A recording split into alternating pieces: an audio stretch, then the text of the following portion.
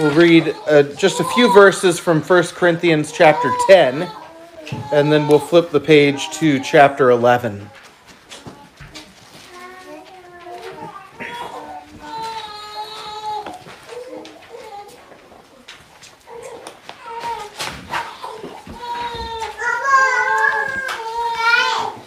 First Corinthians 10, we'll begin reading in verse 14 this evening.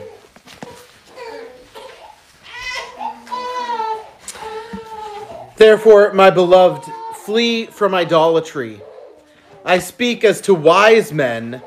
Judge for yourselves what I say.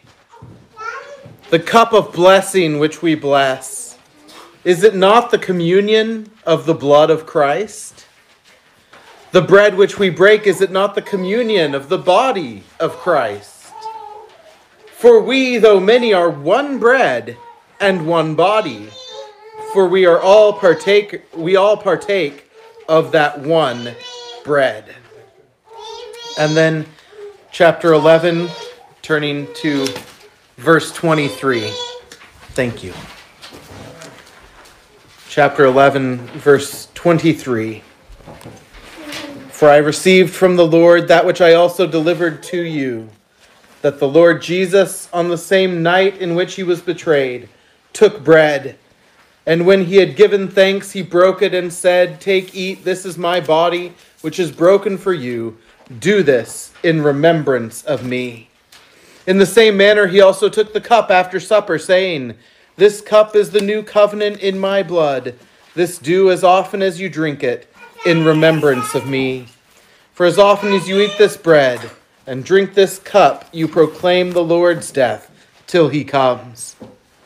Therefore, whoever eats this bread or drinks this cup of the Lord in an unworthy manner will be guilty of the body and blood of the Lord.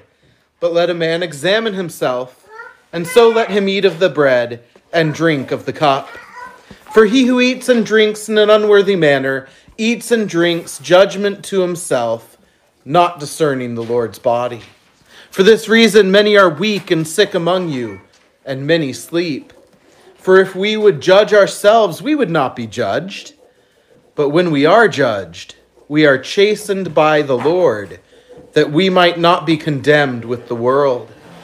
Therefore, my brethren, when you come together to eat, wait for one another.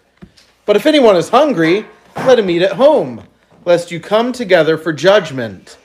And the rest I will set in order when I come. So far in the reading of God's word. Let's pray. Our Father, we thank you for your word here.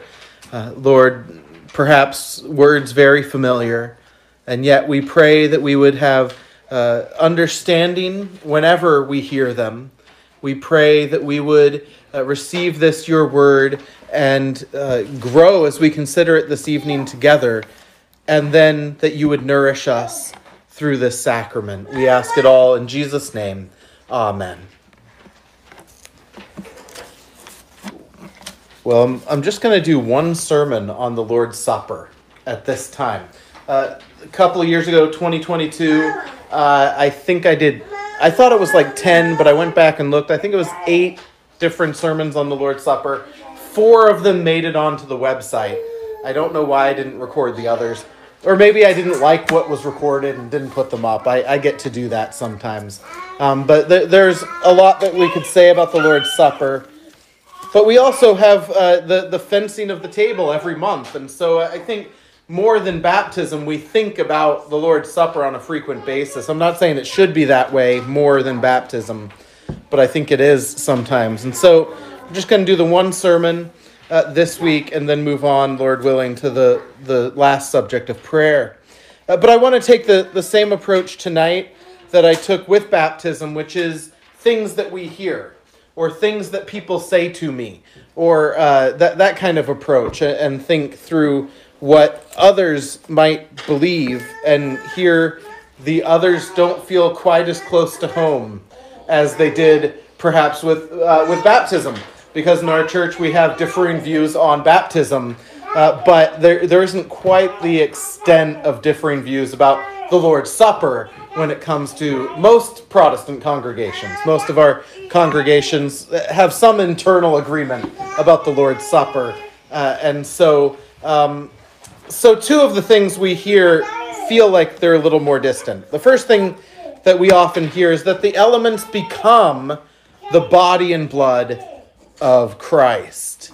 That the elements, that is the juice and the bread here, become the body and blood of Christ physically.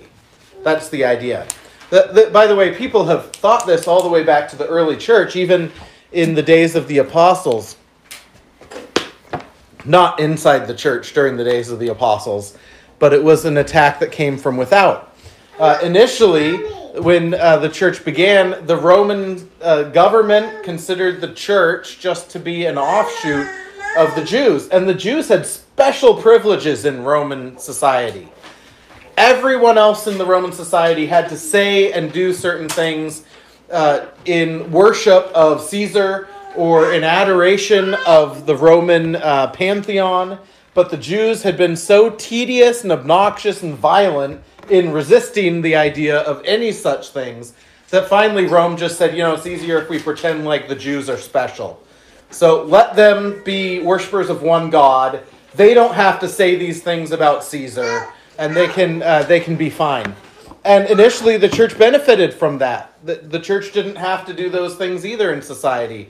But then the Jews wanted to distance the Church of Christ from the Jewish religion, and so they started telling Rome things like the Christians are cannibals.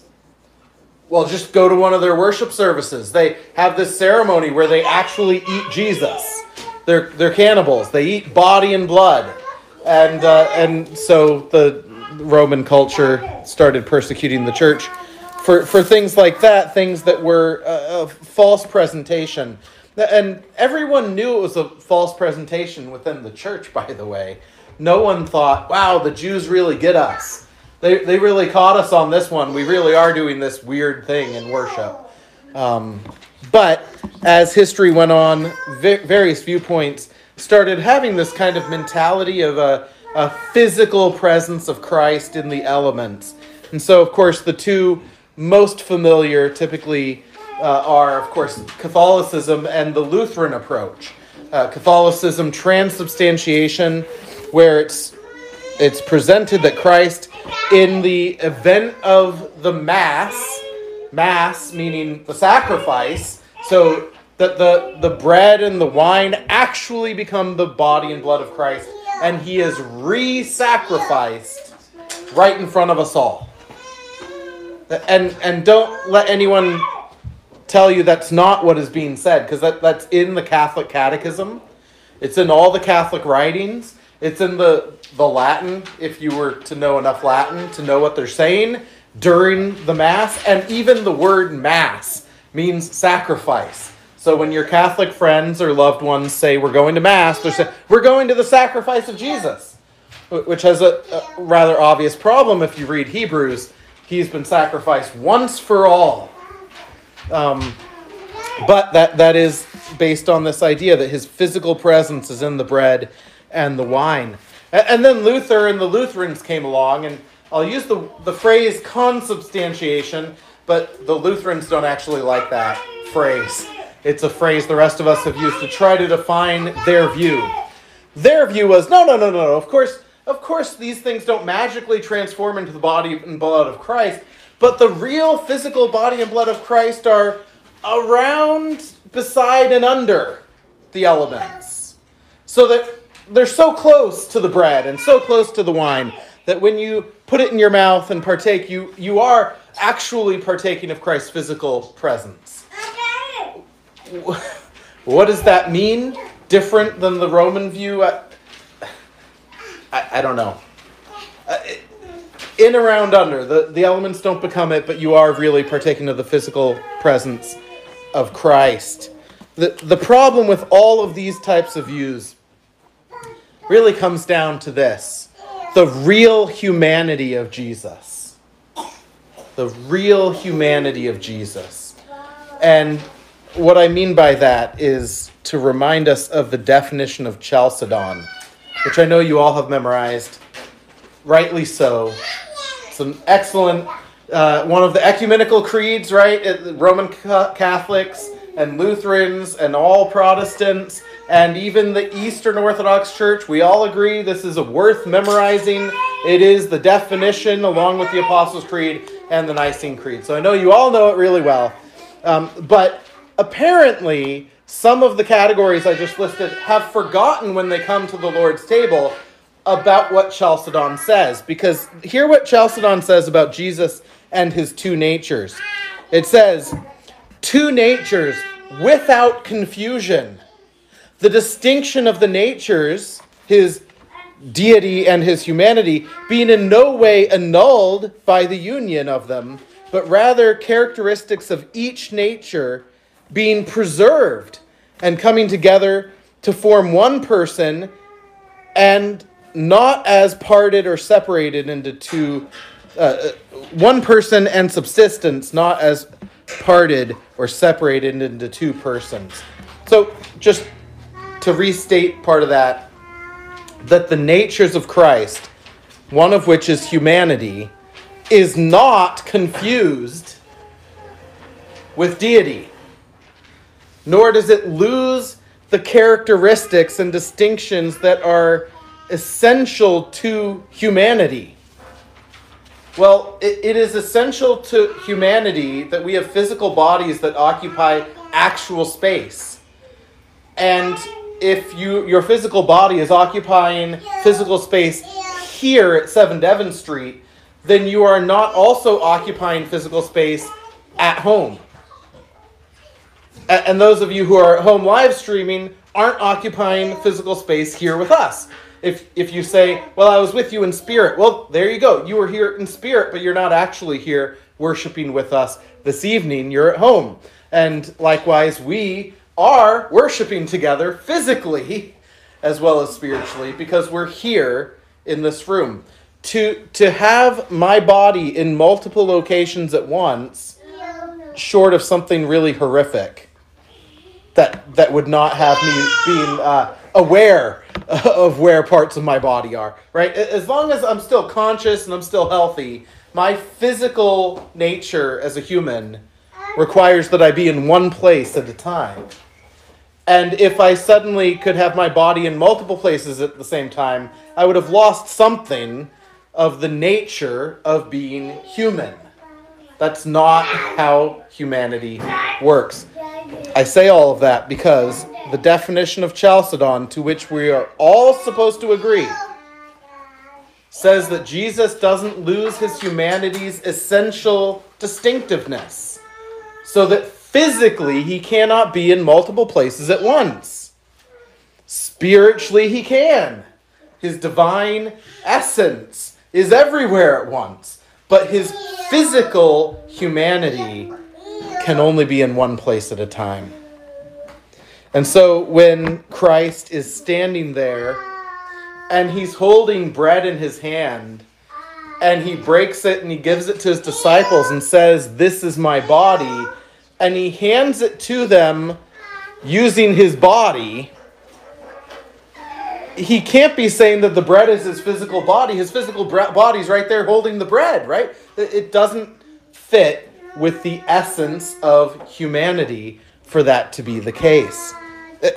Equally as important, where is Christ right now?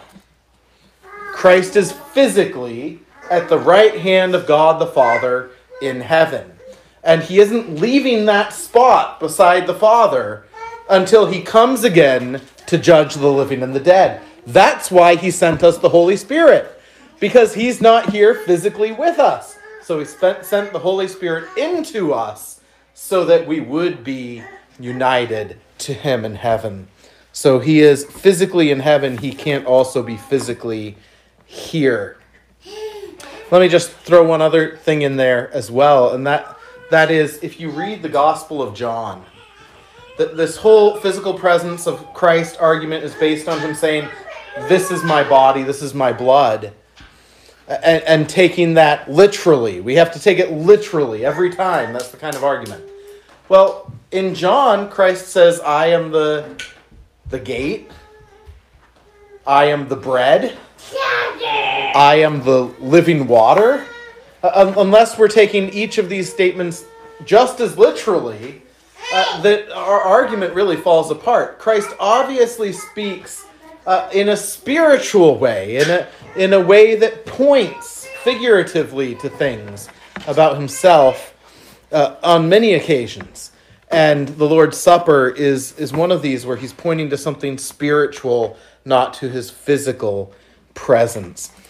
In the Reformation, John Calvin, I think, said it best, and I don't think it's been bettered since then, when Calvin said that the real presence of Christ in the Lord's Supper is not a physical presence, but a spiritual presence. As we partake by faith, the Holy Spirit lifts us up to heaven where Christ is with God. He isn't dragged down to earth, says Calvin, but we, by faith, as the Spirit ministers within us through the sacrament, are lifted up to fellowship in the holy places with Christ. I think that's certainly the best way to view it. It is a spiritual presence. Christ is really present with us in the sacrament, but not physically, spiritually, which is far better for us. Just as it's far better for us, he says, that he sends the Spirit to be with us, and he goes to prepare a place for us. Well, the second thing I often hear, you may not hear it, I'm going to use the Latin, but ex opera operandi. The second thing we hear is that simply by partaking of the sacrament, you receive blessing. If you just eat it and drink it, you receive blessing. Necessarily, you get the blessing. This, again, is something the Catholic Church emphasizes especially, but others have emphasized it. And I think often unbelievers think this when they are at a worship service and the Lord's Supper is being given. They may, especially if they're especially superstitious, might think, well, if I can just take it with everyone else, I'll get some blessing out of this, right? And if this religion actually is real, then this will be a way of me being blessed. Problem with this, there are a number of problems, but 1 Corinthians 11 is the really simple and obvious problem with it, isn't it? We read it this evening. Because in 1 Corinthians 11, we aren't told that just by partaking, you receive blessing. In fact, exactly the opposite.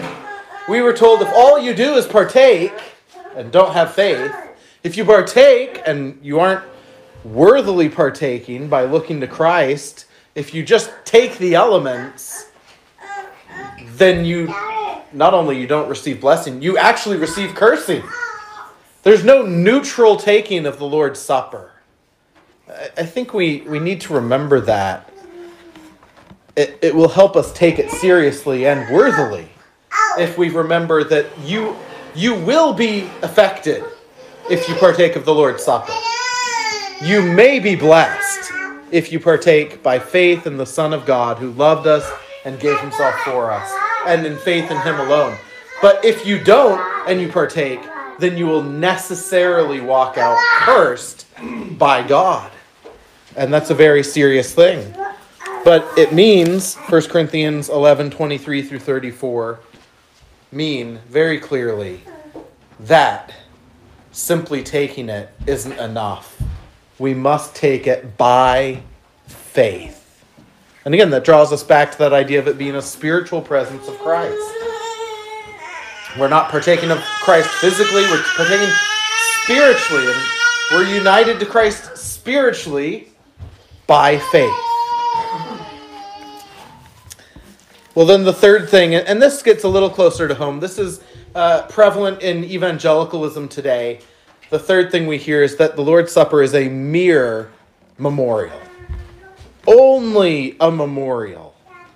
And, of course, that is in one sense a response to both of those other two thoughts, isn't it? When the Roman Catholic Church says that Christ is physically present in the elements, and we say, no, he's not. And the Roman Catholic Church says if you just partake of it, you'll be blessed. And we say, no, we won't. Well, then it's just a mere memorial. It's just a place where we remember Jesus. But there's nothing more to it than that. Because it's just bread, and it's not even wine. It's just juice. Just wine and just juice. Might not even be the best. Just bread and just juice. Might not even be the best bread, to be honest. So it's just a memory. It's just a remembrance of Christ. And the answer to that is, first, yes, it is a remembrance of Christ. Do this in remembrance of me. I mean, if you're not remembering Christ and what he's done, if you're just partaking and your mind's wandering and you're not thinking about the cross or the empty tomb, then you will have that curse we were just talking about. You must remember Christ and what he has done, who he is, and what he has done for your salvation as you're partaking, or you're missing the whole point of the sacrament itself. So we can say, yes, it is a memorial, but it's not a mere memorial. The sacrament, remember, we thought about what is a sacrament back in the beginning of November. And among other things, the sacraments are signs. That is, it's a physical thing that points you to spiritual reality. But it's also a seal. That is, if you partake by faith, the Holy Spirit uses it to assure and certify to you all the promises of God in Christ. And so just 3 things I was thinking about this week in terms of it being more than a mere memorial. When you partake tonight and you are trusting in Christ alone for salvation, 3 things that you can expect. 1, that you would walk away knowing the grace of assurance. If you're remembering what Christ has done, and you have faith, real faith, which isn't just faith that some guy named Jesus lived, but real faith, which is all the things that Jesus said he would do, they are true for me. All his promises are mine by grace. Then you should walk away with a deeper sense of assurance. Remembering Christ should draw you to deeper assurance. Your ability to live the Christian life in this week ahead is not based on your ability. It's based on Christ nourishing you by his grace. Secondly, you should walk away knowing the grace of fellowship. Remember 1 Corinthians 10 said, the cup which we bless, is it not the communion of the blood of Christ? The bread which we break, is it not the communion of the body of Christ? For we being many are one bread. By the way, there's another problem with a real presence of Christ in the elements statement, isn't it? Because Scripture also says that we are the bread. Are we literally a loaf of bread? Does the bread become us in some way? No, we know that Paul's just saying, as there is one loaf there on the table, so we are one in Christ. And so we ought to walk away having taken the Lord's Supper, having a sense of the fellowship we have with one another.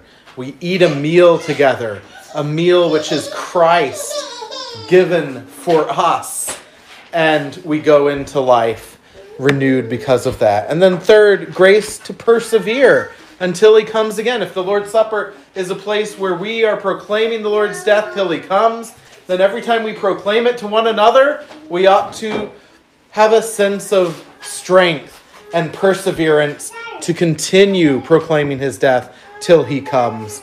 And so we ought to know the grace of assurance, fellowship, and perseverance here at the table together. And other things. You could make a longer list. Those are the first 3 that came to my mind on Friday afternoon. So it's not a mere memorial. We can receive God's real grace to us in time of need here at the Lord's table as we spiritually partake of Christ. Well, with those thoughts in front of us, I can't think of a better way to end this sermon than to think about the spiritual realities that we have going on at the sacrament here as they're presented to us in the Belgic Confession. A couple of years ago, the first time I really paid attention when I was reading this part of the Belgic Confession and realizing how excellent this is. So I won't read you the whole chapter, Article 35, but here are parts of this evening as we think about the sacrament that we are about to partake. We believe and confess that our Savior Jesus Christ did ordain and institute the sacrament of the Holy Supper to nourish and support those whom he has already regenerated and instituted an earthly and visible bread as a sacrament of his body and wine as a sacrament of his blood, to testify by them unto us that as certainly as we receive and hold this sacrament in our hands and eat and drink the same with our mouths, by which our life is afterward nourished, we also as certainly do receive by faith which is the hand and mouth of the soul, the true body and blood of Christ, our only Savior, in our souls, for the support of our spiritual life. Now, as it is certain and beyond all doubt that Jesus Christ has not called on us to use his sacraments in vain, so he works in us all that he represents to us in these holy signs, though the manner surpasses our understanding and cannot be comprehended by us, as all the works of the Holy Spirit are hidden and incomprehensible to us. In the meantime, we do not err when we say that what is eaten and drunk by us is the body and blood of Christ. But the manner of our partaking of the same is not by the mouth, but by the Spirit through faith. Thus, though Christ always sits at the right hand of his Father in heaven, yet does he not therefore cease to make us partakers of himself by faith. This feast is a spiritual table at which Christ communicates himself with all his benefits to us and gives us there to enjoy both himself and the merits of his suffering and death, nourishing and strengthening us and comforting our poor, comfortless souls by the eating of his flesh, enlivening and refreshing them by the drinking of his blood. Further, though the sacraments are connected with the things signified, nevertheless, both are not received by all. The ungodly indeed receives the sacrament to his own condemnation.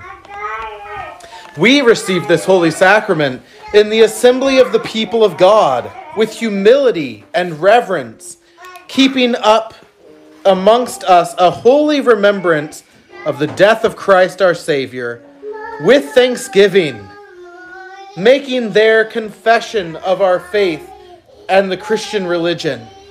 Therefore, no one ought to come to this table without having previously rightly examined himself, lest by eating of this bread and drinking of this cup he eat and drink judgment to himself. In a word, we are excited by the use of this holy sacrament to a fervent love toward God and our